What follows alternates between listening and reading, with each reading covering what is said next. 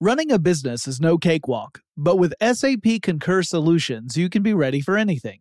You can manage travel, expenses, and AP all on one platform that's packed with AI and best practices, and that delivers it all through an easy, clear, I can't believe how simple that is experience. So, while not much can be done about that guy who never fails to burn the microwave popcorn and stink up the entire office, with SAP Concur, you can easily handle almost anything else.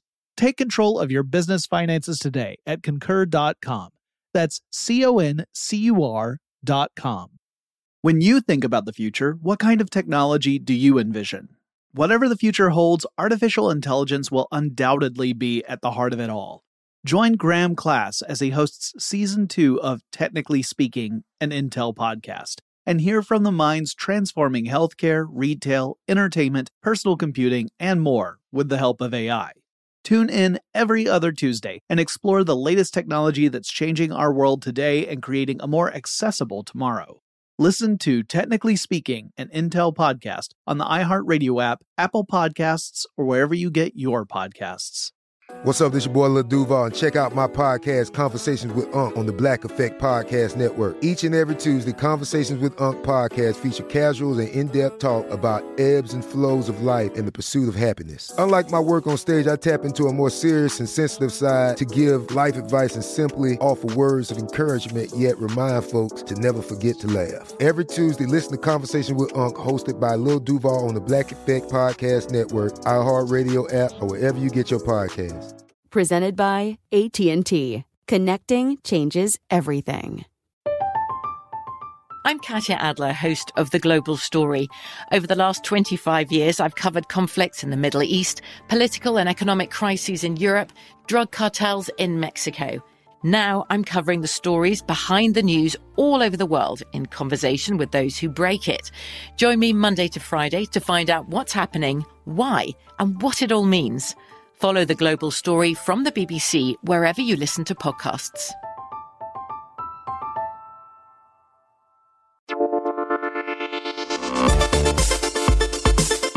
Welcome to Tech Stuff, a production from iHeartRadio. Hey there and welcome to Tech Stuff. I'm your host, Jonathan Strickland. I'm an executive producer with iHeartRadio, and I love all things tech. It is time for a Tech Stuff Classic episode. This episode originally published February 23rd, 2015. It is titled The 6 Simple Machines.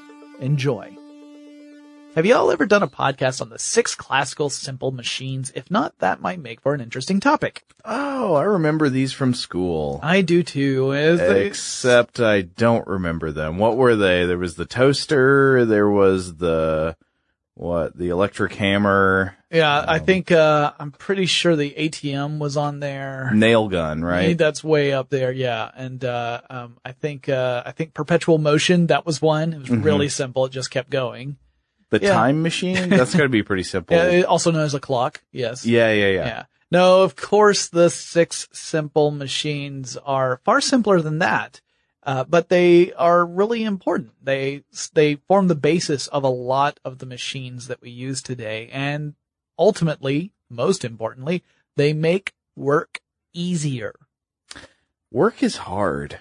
Work is hard. Work is hard to explain unless you're a physics teacher and you do it all the time.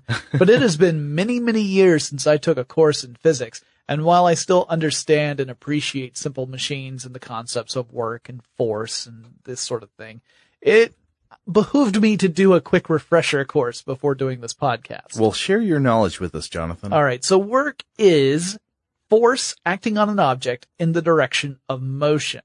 And so you could think of it in the equation of force times distance equals work. Okay. All right. So this is why we express work in units of force and time, such as a Newton meter. And a Newton, since this raises the next question, a Newton is the amount of force required to accelerate 1 kilogram of mass at 1 meter per second squared. So these are the basic units we're talking about, although we'll also be talking about pound foot as a means of a unit of measurement, because we're in America and we use antiquated systems of units in our measurements, then we can't understand how to use this funky, metric system approach or the standard, unit approach. Okay, but wait a second. How is work different from force? So force is an agent that results in accelerating or deforming an object. So if you want to get an object to start moving, you have to apply force to it. If you want to punch a hole in a wall, you have to apply force to it. But work is the force acting on that object in the direction of motion. So it encompasses more than just the force. Okay, so if I pushed a wheelbarrow 20 feet over a certain period of time, that would be work. Right. But your actual pushing against the wheelbarrow itself is force. So, it's kind of a perspective thing in a way, but it's very important when you start talking about how much work an actual task is versus the amount of force that you have to do to accomplish that task. Okay, and so machines in the simplest way are something that helps us do work easier, right? Right, yeah, so that we either have to do the work with less force or, really machines can change the dynamics of force and distance in interesting ways. And sometimes it's ways that might seem counterintuitive to you. We'll definitely talk about something that seems counterintuitive. At least when I first thought of it, it was counterintuitive when we get to, levers, which, spoiler alert, are actually one of the 6.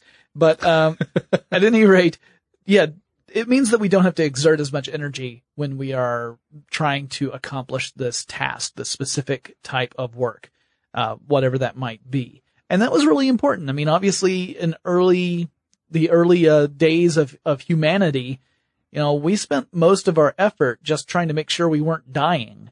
And, anything that would save us that kind of effort meant that we could reserve more energy for very important things like running away. It's a big one. Yeah. Yeah. But at any rate, so there are 4 main ways that machines make work easier. And the first is that it can increase the magnitude of a force. So they essentially amplify the amount of force being applied to an object or system. So you are exerting a certain force upon a machine. The machine amplifies that force applied to whatever the load is. That's usually what we call the thing that you're having the machine act upon. And it amplifies that force so that the load is experiencing more force being exerted upon it than you are putting into the machine. Okay, so in early humanity terms, you might think of this as something like an axe, right? Yeah, that would be one. Or a ramp, just a simple ramp, because you would be exerting less force to move the object as if let's say you wanted to move an object, to a ledge that's 10 feet above ground level. And if you were to actually just lift that object physically, it would require a certain amount of force on your side. But if you used a ramp, it would decrease, especially a very long, gradually sloped ramp, it would decrease the amount of force you needed to get the thing moving. It would just increase the amount of distance you would have to travel to get it to where it needs to go. Yeah. We'll talk more about that in a bit. Oh, yeah. Well, I guess an axe would actually involve more than one kind of simple machine because it has an inclined plane or a wedge on it. Yeah. So maybe what I should have said would be a club. Yeah. A club, that would magnify force, right? Yeah, yeah. There's also the idea of transferring a force from one place to another, which are machines that allow us to apply a force in one place. The force is transferred to another place. So, this can be, we'll get into some examples a little bit later. There's also changing the direction of the force, where you may have to apply a force in one direction and it's being exerted in another. Classic example of this would be a lever or a pulley, where, the classic lever, where I might, like it with a classic lever, I push down on one side, the other side goes up. So I'm actually, pushing the opposite direction of where the force is being applied. Okay. Right? So like a seesaw. Yeah. Then there's also the increasing the distance or speed of a force, which is a pretty simple concept. And this is the one that to me was the most counterintuitive when we get to levers, but I want to save that for when we get there. And of course, a combination of machines can create a wide array of effects. And we'll talk about some compound machines, which are, it's obviously 2 or more simple machines put together to make something more complex. Okay. Well, one of these simple machines has got to be the wheel, right? Well, the wheel and axle, to be to be specific, but yes. Yeah, I guess without an axle, a wheel isn't all that helpful. Not as useful. No, they're essentially pogs. Yeah. No, you could push it a little bit and then you'd have to keep putting it back under the thing. Yeah. In fact, that's exactly how early, humans were moving large weights. They would have a collection of logs and they would lay those out on the ground. They place a heavy weight on top of the logs. They'd push the heavy weight. Well, the heavy weight would roll across the tops of those logs, but that would mean that you get closer to the edge, right? The end of the object would get closer to the last remaining log in the front. You would have to pick up the logs in the back, run around, put them down in front of everything. Was not the most efficient means of getting a heavy weight from point A to point B. I bet that was a fun job. Yeah, I mean, now granted, when all you're trying to do is build a megalithic structure to sacrifice humans on. Well, and here's the thing. The people who were building said megalithic structures, often time was not something they were really that concerned about. Yeah, maybe not. Who knows? Yeah, but at any rate, if you're looking at the wheel and axle, we believe that was invented sometime around 3500 BCE. Wow. Yeah, the earliest evidence actually comes from 3200 from Sumerian artifacts. And also, it appears to have been independently invented in China around 2800 BCE. Okay, so not shared from the Sumerians, but different people came up with the same idea. Yes, that seems to be the case. There are some people who suggest that no, there was one common ancestor for all wheel and axles, and that then proliferated across the rest of the world. But the research I read suggested that in fact it did appear independently, which is kind of cool. Yeah. So this allows for obviously much easier travel and transportation, right? It reduces the friction that you would experience when you're pushing something against the ground. That makes a lot of sense because I can imagine one of the most common work problems in the ancient world was just getting stuff from one place to another. And it probably wasn't always megalithic structure materials, Sure. moving a giant stone, just moving your supplies. You've got foods you've collected or foraged. You've got, tools or building materials you want to take with you. How do you get them from one place to another? I mean, if all you've got is you can carry them on your back. Right. You might build a sledge or something so that you have some sort of animal that's pulling it, but that's not very efficient. It's very slow going. And of course, if you hit any terrain that's not conducive to such, vehicles, then you're really stuck, literally in some cases. So, the wheel reduces friction. Right? That's the big thing it does. In this use, there's another use for the wheel and axle that we'll talk about in a second. But when you attach it to something like a cart and you have an axle and wheel set up there, then the wheels turning reduces the friction, that you experience when you're pushing this against the ground, and it reduces the amount of force you need to use to get this thing moving. It's, pretty simple concept. And there are two different really, types of wheel and axles. There's the type of wheel and axle where the wheel can move freely around the axle. So the axle remains stationary, in respect to the wheel. The wheel just rotates around the axle. And then there's the fixed, that one would be fixed to the frame of the cart, for example. So the axle is fixed and the wheel moves. Right. And then there are also the type where the axle turns along with the wheel, and has to be in some sort of bearing that'll hold on and allow it, this turning motion. I'm trying to think what would be the advantages and disadvantages of each. So if you have free moving wheels, each wheel can move independently. Yep. But if you have wheels attached directly to the axles, then the wheels on each end of one axle have to move together. Right. Which, you look at cars. Yeah. If all of our cars had each wheel moving independently, and some actually do have some four-wheel independent drive, then that's different than if they're all working together in concert, if you will. And so, there are different use cases, and there are different advantages and disadvantages. The important thing to remember is that this simple machine is one of the things that helped revolutionize humanity and keep humanity alive and allowing it to thrive. Obviously, otherwise we just wouldn't get our stuff to where it needs to be. It would be tough. So another thing you can do with the wheel and axle, besides, attach it to a vehicle and have it move through, the wheel and axle has a multiplying force, aspect to it. So the force around the axle, think of the axle as kind of like a small cylinder in the center of a larger cylinder, the larger one being the wheel and the small one being the axle. The rotational force around that small cylinder is greater than the rotational force on the outer cylinder. But the distance traveled on the outer cylinder is greater than the distance traveled in the inner cylinder. Yeah. Okay. Now, what that means for us is that you can use a wheel as a means of like a crank or, a valve, something along those lines. And you can apply a small amount of force to the outside of that wheel. The force being experienced on the axle part is much greater.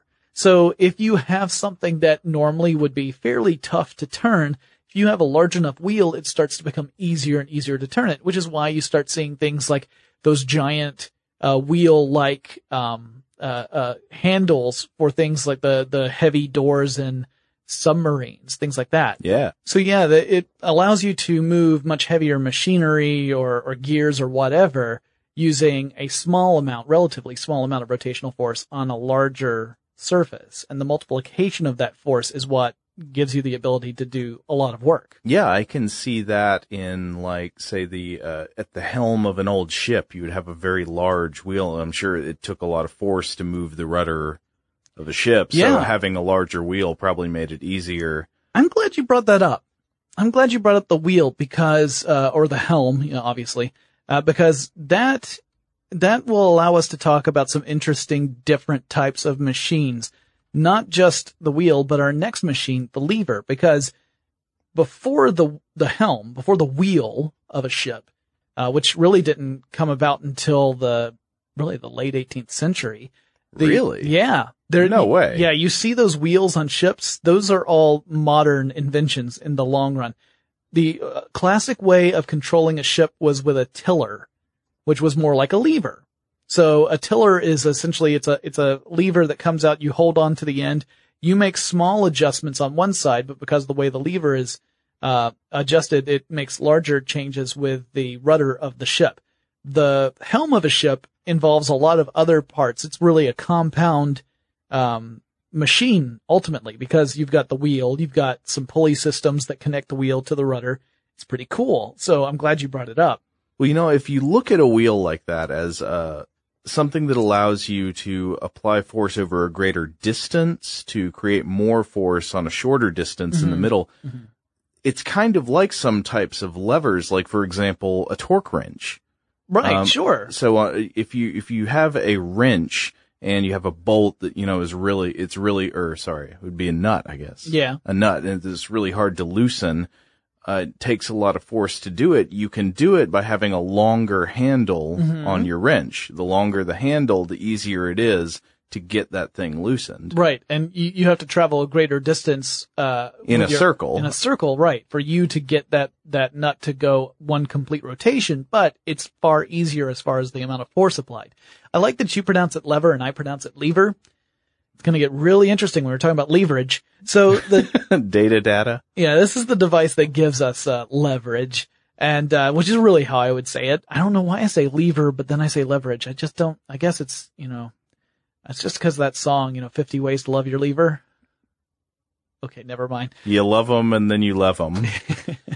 So remember that, like we were saying, work equals force times distance. And like Joe was just pointing out, if you increase the distance, that means you can decrease the amount of force to do the same amount of work. Mm-hmm. Right? Or you could increase the amount of force and decrease the amount of distance and get the same amount of work. It's those two factors that determine the amount of work that's done.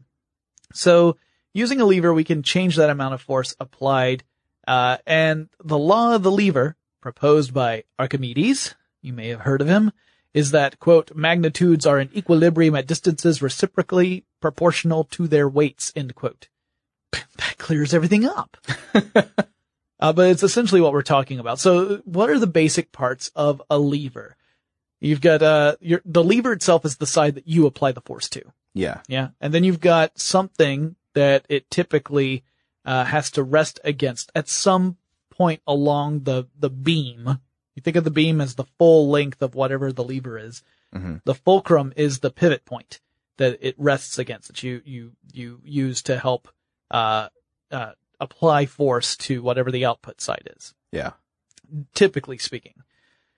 And the way this works is depending on what side is longer, that's going to travel more distance and apply less force. So if you have a weight and you put the short side of a beam under that weight, and then you've got a fulcrum there, and then the long side of the beam is the one that you push down on, you have to push further to make the weight go up the distance you want it to go, but you're using less force than you would if you were to just lift the weight up bodily, straight up.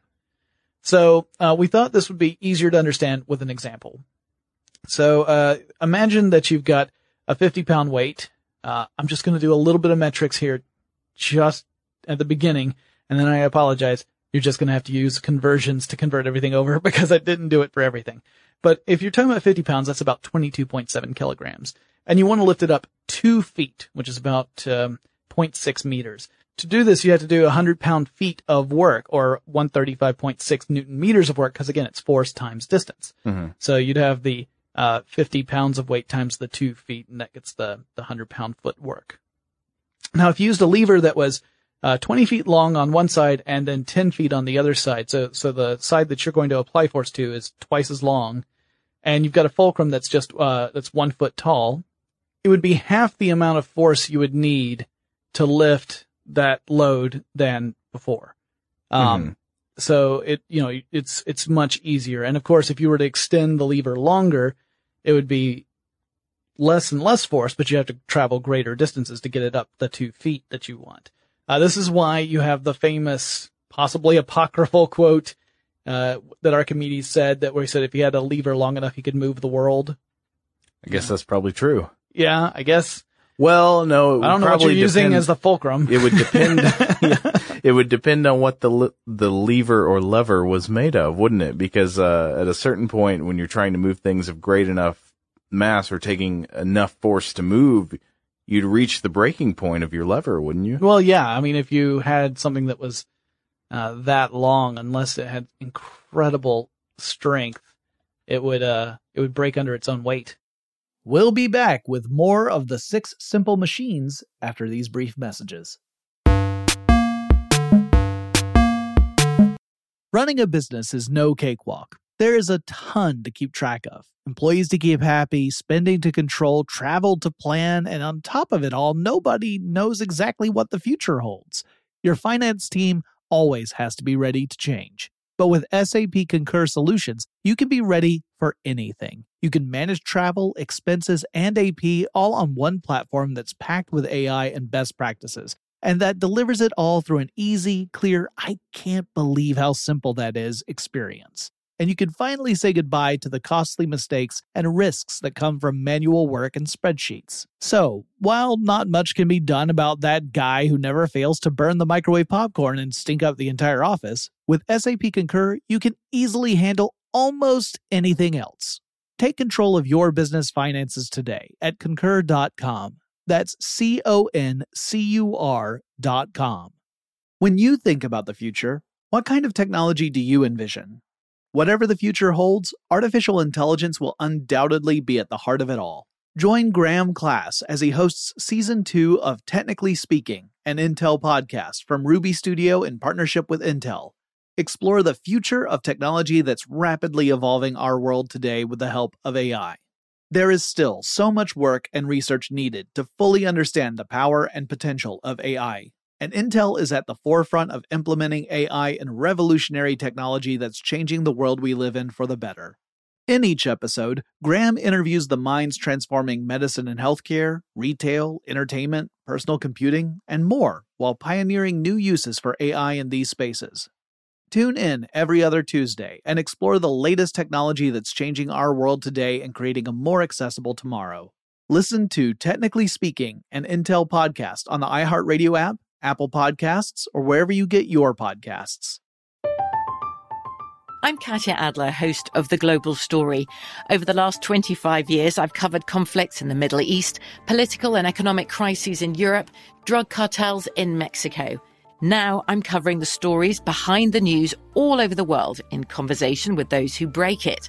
Join me Monday to Friday to find out what's happening, why, and what it all means. Follow The Global Story from the BBC wherever you listen to podcasts. Today I'm going to give you some straightforward advice on how to deal with naughty kids. How about instead of timeouts, time-ins? Time for you to start paying some bills. I'm JB Smoove, and that was a full episode of my new podcast, Straightforward, inspired by guaranteed straightforward pricing from AT&T Fiber. Get what you want without the complicated. AT&T Fiber, live like a gigillionaire. Available wherever you get your podcasts. Limited availability in select areas. Visit AT&T.com/hypergig for details.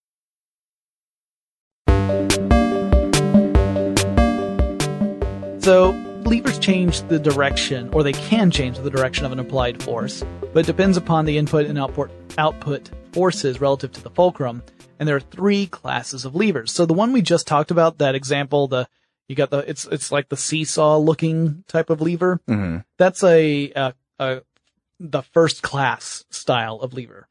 Okay. So if one side of the seesaw is longer than the other side, you can use the longer side to lift heavier loads. Right.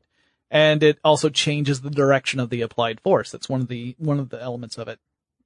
The second class is more like a wheelbarrow, which involves two simple machines. You have the wheel and axle, but you also have levers. The handles act as levers. Ah, okay. Now, in that case, the fulcrum is on one end of the entire beam. Think of the handles as a beam. Mm-hmm. So the fulcrum, in this case the wheel, is way on one end. Then you have the load, which is the actual load that's inside the wheelbarrow. Then you have the handles, the input that you create. So it's different from the seesaw, right, where you would have the fulcrum in the center. Now you have the fulcrum on the end, then the load, and then you lifting it. This one, instead of reversing the direction of the force, it's the same direction, right? Because you're lifting up on a wheelbarrow handles, and it lifts the load up as well. Uh-huh. So it's different from the first class of levers. The third class is the one that seems the most counterintuitive if you first think about it. So would the flat end of a crowbar be a second class lever? Because there what you're doing is you don't have the fulcrum in the middle. You're pressing the end against the inside of the door frame, say, and then a little bit further towards the end you're holding is what's mashing against the door, and you're using it to pry. Yeah. Like a prying action seems like second-class levers. It is, and of course if you were to turn the crowbar around to use the curved end, it'd be a first class. Okay. Just like a clawed hammer would be as well. Okay, to use a clawed hammer to remove nails. So that's a great example. Third class levers are the ones, to me, that are the most counterintuitive. They have the fulcrum at one end. Then you have the input force. Then you have the output force. So, in the wheelbarrow example, we've got input force on one end, then output in the middle, then the fulcrum. In this case, fulcrum, input, output. And you might think, well, wait a minute, how does that even work? It doesn't sound like, and why would you want to use that? Because if you use this sort of lever, it has what we call an ideal mechanical advantage of less than 1. Ideal mechanical advantage, this is what's telling you how much it's helping you in the sense of how much force you have to apply versus the force that you're getting out of this for the issue of making work, right? Uh-huh. So here you're actually at a loss. Yeah, and you might wonder, well, why would you want to do that? And the reason is that that output force is actually applied over a greater distance. So it's kind of the reverse of what we were talking about earlier about how with the wheel, when you have the greater distance, you have to apply less force, but you get more distance. Yeah. In this case, you have to apply more force down at the input, but you're getting greater distance at the output, which is really useful if you're up to bat. Ah. A baseball bat is a third class lever. Ah, so this would be like my club example earlier. Exactly. That's essentially a third class lever or a first class bonk on the head. So anyway, yeah, very interesting. Some of this to me is counterintuitive. I'm sure to some people they're like, this all makes perfect sense. I don't know what you're talking about with counterintuitive, but I remember the first time I read about it, they were using a hockey stick as an example of a third class lever from one of the sources I was looking over, and I thought, I'm from Georgia. That example means nothing to me. Then they said baseball bat. I'm like, okay, now I understand what you're saying. We're going to wrap up the 6 simple machines in just a moment, but before we do that, let's take another quick break. Running a business is no cakewalk. There is a ton to keep track of. Employees to keep happy, spending to control, travel to plan, and on top of it all, nobody knows exactly what the future holds. Your finance team always has to be ready to change. But with SAP Concur Solutions, you can be ready for anything. You can manage travel, expenses, and AP all on one platform that's packed with AI and best practices, and that delivers it all through an easy, clear, I can't believe how simple that is experience. And you can finally say goodbye to the costly mistakes and risks that come from manual work and spreadsheets. So, while not much can be done about that guy who never fails to burn the microwave popcorn and stink up the entire office, with SAP Concur, you can easily handle almost anything else. Take control of your business finances today at Concur.com. That's CONCUR.com. When you think about the future, what kind of technology do you envision?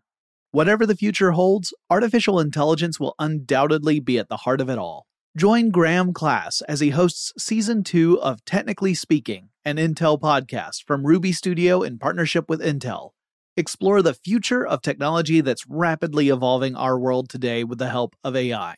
There is still so much work and research needed to fully understand the power and potential of AI. And Intel is at the forefront of implementing AI and revolutionary technology that's changing the world we live in for the better.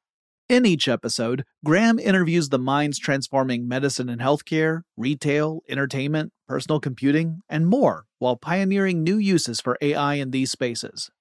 Tune in every other Tuesday and explore the latest technology that's changing our world today and creating a more accessible tomorrow. Listen to Technically Speaking, an Intel podcast on the iHeartRadio app, Apple Podcasts, or wherever you get your podcasts. From BBC Radio 4, Britain's biggest paranormal podcast is going on a road trip. I thought in that moment, oh my God, we've summoned something from this board. This is Uncanny USA. He says, somebody's in the house, and I screamed. Listen to Uncanny USA wherever you get your BBC podcasts, if you dare.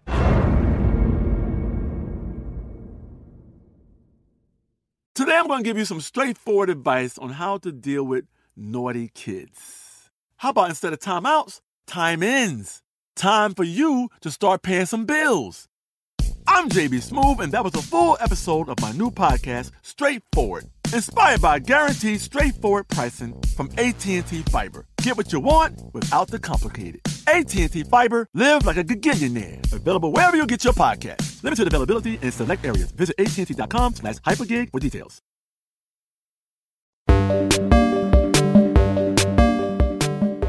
Next we have another simple machine, the inclined plane, if it is so inclined.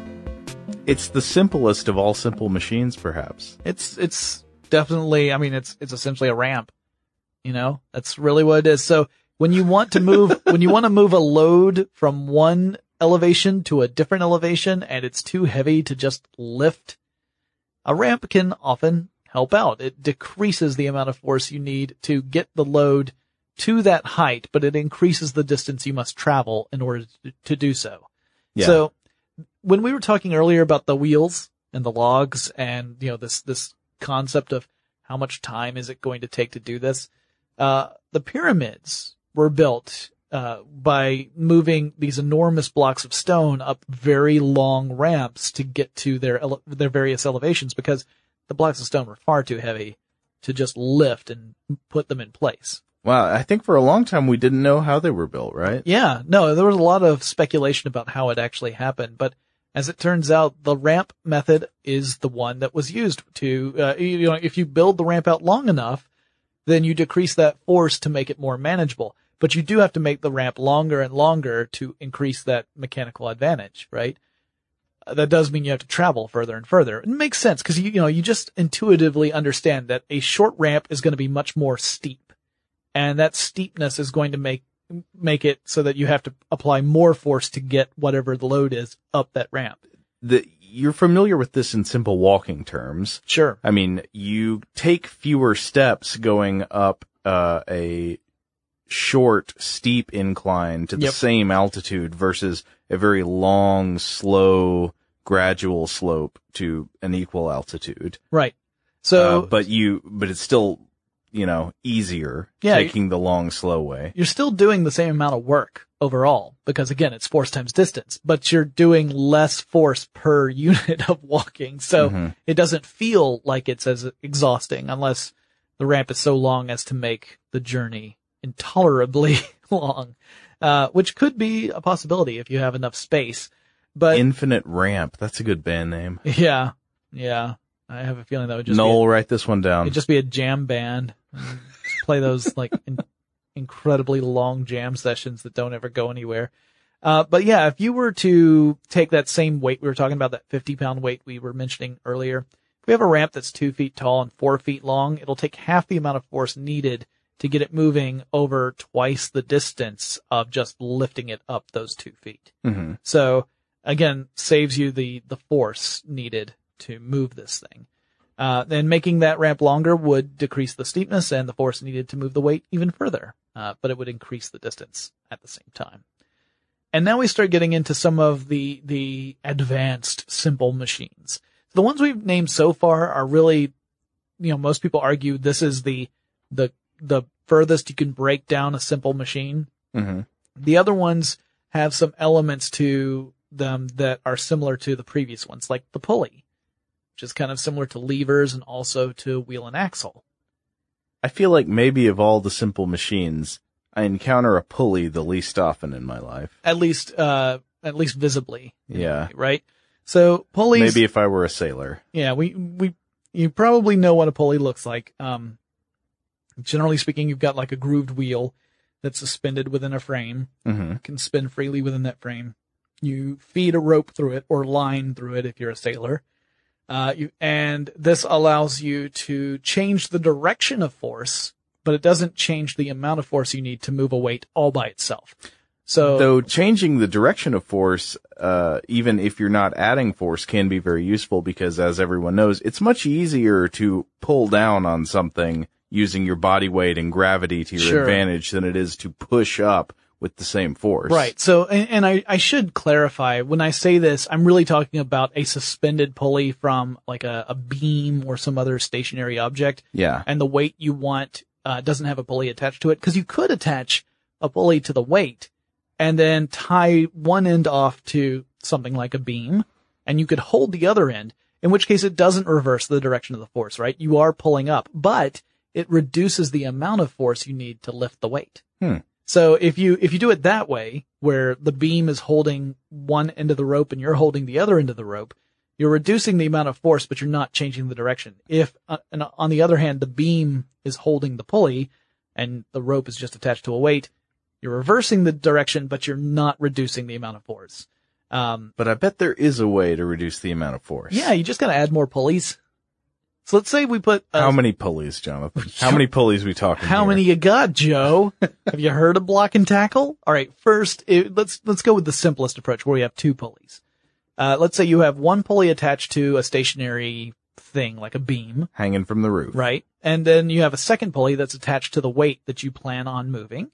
You tie one end of your line off onto the beam or even onto that first pulley that we're talking about. Feed the line down through the pulley that's attached to the weight.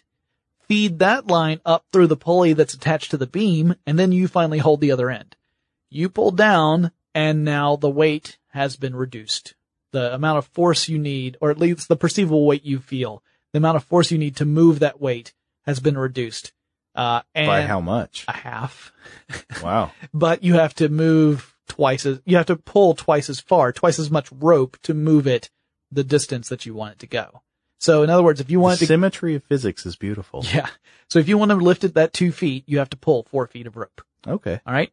But you could add more pulleys and this would decrease the amount of force further while increasing the amount of distance more. You would actually have to have longer rope, obviously, if you started to add lots and lots of pulleys and you had a full block and tackle system.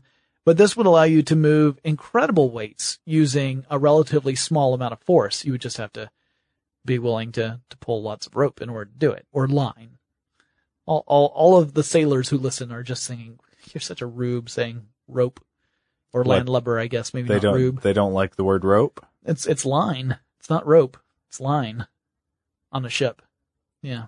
I spent a little tiny amount of time on a ship, and I got corrected so many times. Well, we should have a face-off between geometers and geometricians and geometristers. I think of geometry as trickery, so my vote goes to geometrixters. Geometry teachers and sailors, and they can argue about lines. I knew some geometry teachers who could definitely take on some sailors in their time. Okay, let's do another one. All right, sure. What do you want to do? The screw. The simple machine, right? Yes, all right, I am. So, if I'm not mistaken, the screw is basically just an inclined plane in a particular configuration. Yeah, it's an inclined plane that is wrapped around the core of something, like a shaft. Yeah. So you take a shaft, you put an inclined plane, and you spiral it around the shaft, and you get a screw. Yeah. And screws can... It's a tiny circular ramp. Yeah, and that circular part is what's really important, because it means that if you apply a rotational force to the screw, it provides a linear force along the length of the shaft that is greater than the force you use to turn the screw in the first place. This, of course, is dependent upon the pitch. The pitch? The pitch. The pitch in screws is the description is that it's the distance between the treads. So the sections of the ramp. The closer together they are, the greater the ideal mechanical advantage. And the reason is the mechanical advantage is dependent upon the length of the inclined plane, the ramp, to the length of the shaft. So if the treads are closer together, that means if you were to untwirl this, the ramp would be much, much, much longer because you're cramming more of it along the length of the screw. Yeah, that makes sense. So yeah, it's like having that longer, slower gradient of ramp up to the summit. Right. Exactly. Yeah. So, it's interesting to think of it that way, but yeah, the treads are closer together. It's going to exert a greater force when you turn this. These of course have been really useful in lots of different, applications. Everything from, just securing something to the wall, for example, because it has a great holding force that way, to lifting things. Archimedes' screw was a way of drawing water out, which was kind of cool. It's an interesting, simple machine. And it's something that if you were to look at, like you go to a hardware store and you look at a bunch of screws, you wouldn't necessarily think this is a machine, right? You think of it as a tool or just something that you need, but it actually is one of the simple machines. And not only is it one of the simple machines, but like we're pointing out, it's a simple machine that's made up of an even simpler machine. Yeah. Which is kind of cool. It's an interesting, piece of machinery, if you will. And the earliest evidence of screws come from Greece. So they were actually one of the later simple machines to arrive on the scene. In the grand scheme of things. Archimedes had a screw, didn't he? Yeah, that was the one that drew water up. Yeah, the water screw. Yep. It's really cool. If you've never seen any illustrations of that, you should look it up. Archimedes screw is pretty cool. I think we talked about it we did a Tech Stuff podcast ages ago about Archimedes. And I'm pretty sure we talked about Archimedes screw. We spent a lot of that time. That was a Chris Paulette episode. And we spent a lot of that time talking about some of the crazy inventions attributed to Archimedes, perhaps apocryphally. Like the claw that reaches out of the city walls and grabs ships. That was one of them. Yeah. All right, so let's talk about the last of the simple machines. Yet another application of the ramp, right? Yeah. This is the wedge. So a wedge is essentially two inclined ramps that are against each other. Yeah. To create this wedge shape. And they can be used to do a couple different things. They can be driven beneath a weight to lift it up. Mm-hmm. So this would be, a wedge that you would put the end of it under the weight, and you would apply force to the flat end of the wedge, the back end, the butt end of it, and that would end up pushing the weight upward because of the design of the wedge. Or you could use it to be destructive. So, Jonathan, I have a question for you. Ask away, Joe. Have you ever split wood with a maul? I once split wood with Darth Maul. No, I'm serious now. No lightsaber jokes. Have you ever split wood with a maul? M-A-U-L. I have not. I've only split wood with axes, which are not necessarily easy tools to use for that purpose. Well, a splitting maul is, it's hard work. Yeah. But man, it is a really satisfying feeling. So imagine, it's sort of like an axe. All right. It is sort of a combination of an axe and a sledgehammer, if you can imagine that. It's a long handle, and then at the end of the handle, you have this bulky, heavy head that is basically a wedge on one end and then a sledgehammer on the other, just I think to increase the weight, basically. Gotcha. And the wedge doesn't even necessarily have to be that sharp. I think it usually isn't. The one I used wasn't very sharp. But because of the weight, it was a one-hit splitter. So you'd put a log segment out and you'd hit it once and it would just cleave apart. Which is pretty impressive to see. Oh man, it felt good to do, but it got tiring after a while. Yeah, and see, you can see that there's some, like within the mall, there are two machines here at work, right? You've got the lever, as far as the handle, that's what's allowing you to apply leverage when you're doing your swing. And then you have the wedge, which is doing the actual splitting. So the wedge, what it's doing is it's applying that downward force and changing the direction of that force to outward. Right. Yeah, so that's why when you hit the log, that outward force splits the log apart. And it's really cool. I tried doing the same thing with axes, which you can do, but it takes more effort. Yeah, because the axe head probably just isn't heavy enough to do that. Yeah, it's, you're using, so you have to take up some of the force that normally would have been taken care of by the tool itself. So, yeah, it's pretty cool. I've never done that, no. Give it a shot sometime. All right, next time I'm out in the woods and I'm just thinking, you know what I need to do? It's just split logs. Get your hands on a maul. You know, my family actually called it a mattock. I had to look it up and figure out that I was wrong about what a mattock was. A mattock is a thing with a differently oriented head. It's kind of like a pickaxe. Gotcha, but that was just how your family referred to it. It was a maul, I have determined now. Right. So yeah, these are, that's the last of the 6 simple ones. But then there are also other machines that we can talk about. Compound machines. I mentioned those earlier. These are the machines that combine 2 or more simple ones. Ship's helm is one of the examples we've already talked about. Wheelbarrow was another one we talked about. Scissors would be a great example. Mm-hmm. Because with scissors, you've got a pair of wedges. Those would be the blades of the scissors. And you have a lever. The handle that you hold would be a lever. The fulcrum would be the center that binds them together. And so that's what allows you to use scissors. Compound machines have more moving parts than simple machines, but that's not necessarily a good thing overall, because the more parts you have, the more you have to overcome friction. If you add lots and lots of different parts, that friction could be very difficult to overcome, and it could end up generating a lot of heat, which is why very complex machines, like a car engine, require coolants and lubricants in order for them to continue to work properly. That means there's also a loss in efficiency. However, the compound machines have greater mechanical advantage. You actually multiply the mechanical advantage of each of the individual simple machines within the compound machine to determine what its mechanical advantage is. So, as long as every single simple machine in your compound machine has that ideal mechanical advantage of greater than 1, the more you add, the greater mechanical advantage the compound machine has. Okay. And thus we get to the Rube Goldberg device. Yeah.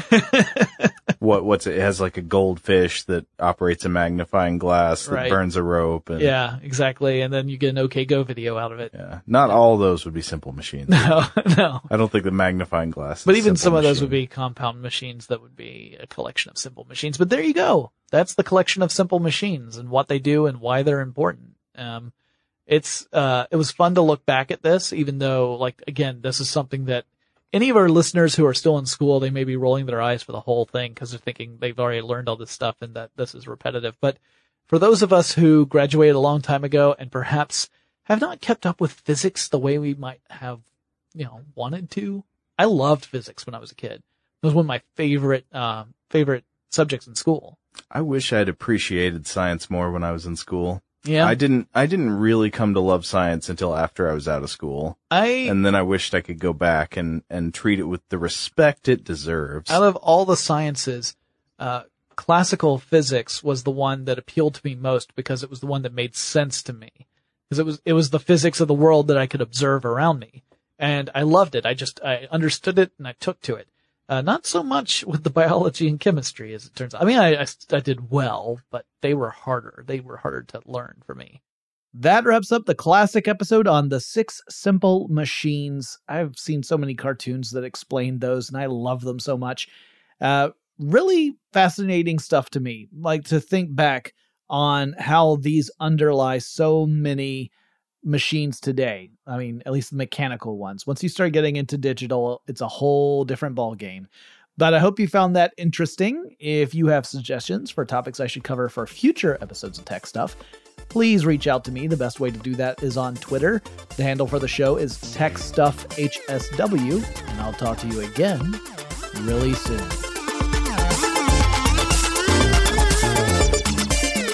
Tech Stuff is an iHeartRadio production. For more podcasts from iHeartRadio, visit the iHeartRadio app, Apple Podcasts, or wherever you listen to your favorite shows. Running a business is no cakewalk, but with SAP Concur Solutions, you can be ready for anything. You can manage travel, expenses, and AP all on one platform that's packed with AI and best practices, and that delivers it all through an easy, clear, I can't believe how simple that is experience. So, while not much can be done about that guy who never fails to burn the microwave popcorn and stink up the entire office, with SAP Concur, you can easily handle almost anything else. Take control of your business finances today at Concur.com. That's CONCUR.com. From BBC Radio 4, Britain's biggest paranormal podcast is going on a road trip. I thought in that moment, oh my God, we've summoned something from this board. This is Uncanny USA. He says, somebody's in the house, and I screamed.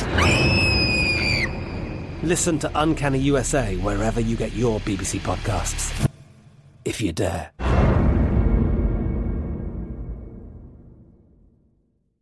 Xfinity has free premium networks for everyone this month, no matter what kind of entertainment you love. Addicted to true crime? Catch killer cases and more spine-tingling shows on A&E Crime Central. Crave adventure? Explore Asian action movies on Hi-YAH. Searching for something extreme? Check out skating, snowboarding, and more on Fuel TV Plus, the global home of action sports. And find crowd-pleasing bops on iHeartRadio's Hit Nation playlist. There's new free shows and movies to love every week. Say free this week in your Xfinity voice remote. This is Malcolm Gladwell from Revisionist History. eBay Motors is here for the ride. With some elbow grease, fresh installs, and a whole lot of love, you transformed 100,000 miles and a body full of rust into a drive that's all your own. Brake kits, LED headlights, whatever you need, eBay Motors has it. And with eBay Guaranteed Fit, it's guaranteed to fit your ride the first time, every time, or your money back. Plus, at these prices, you're burning rubber, not cash. Keep your ride or die alive at ebaymotors.com. Eligible items only. Exclusions apply.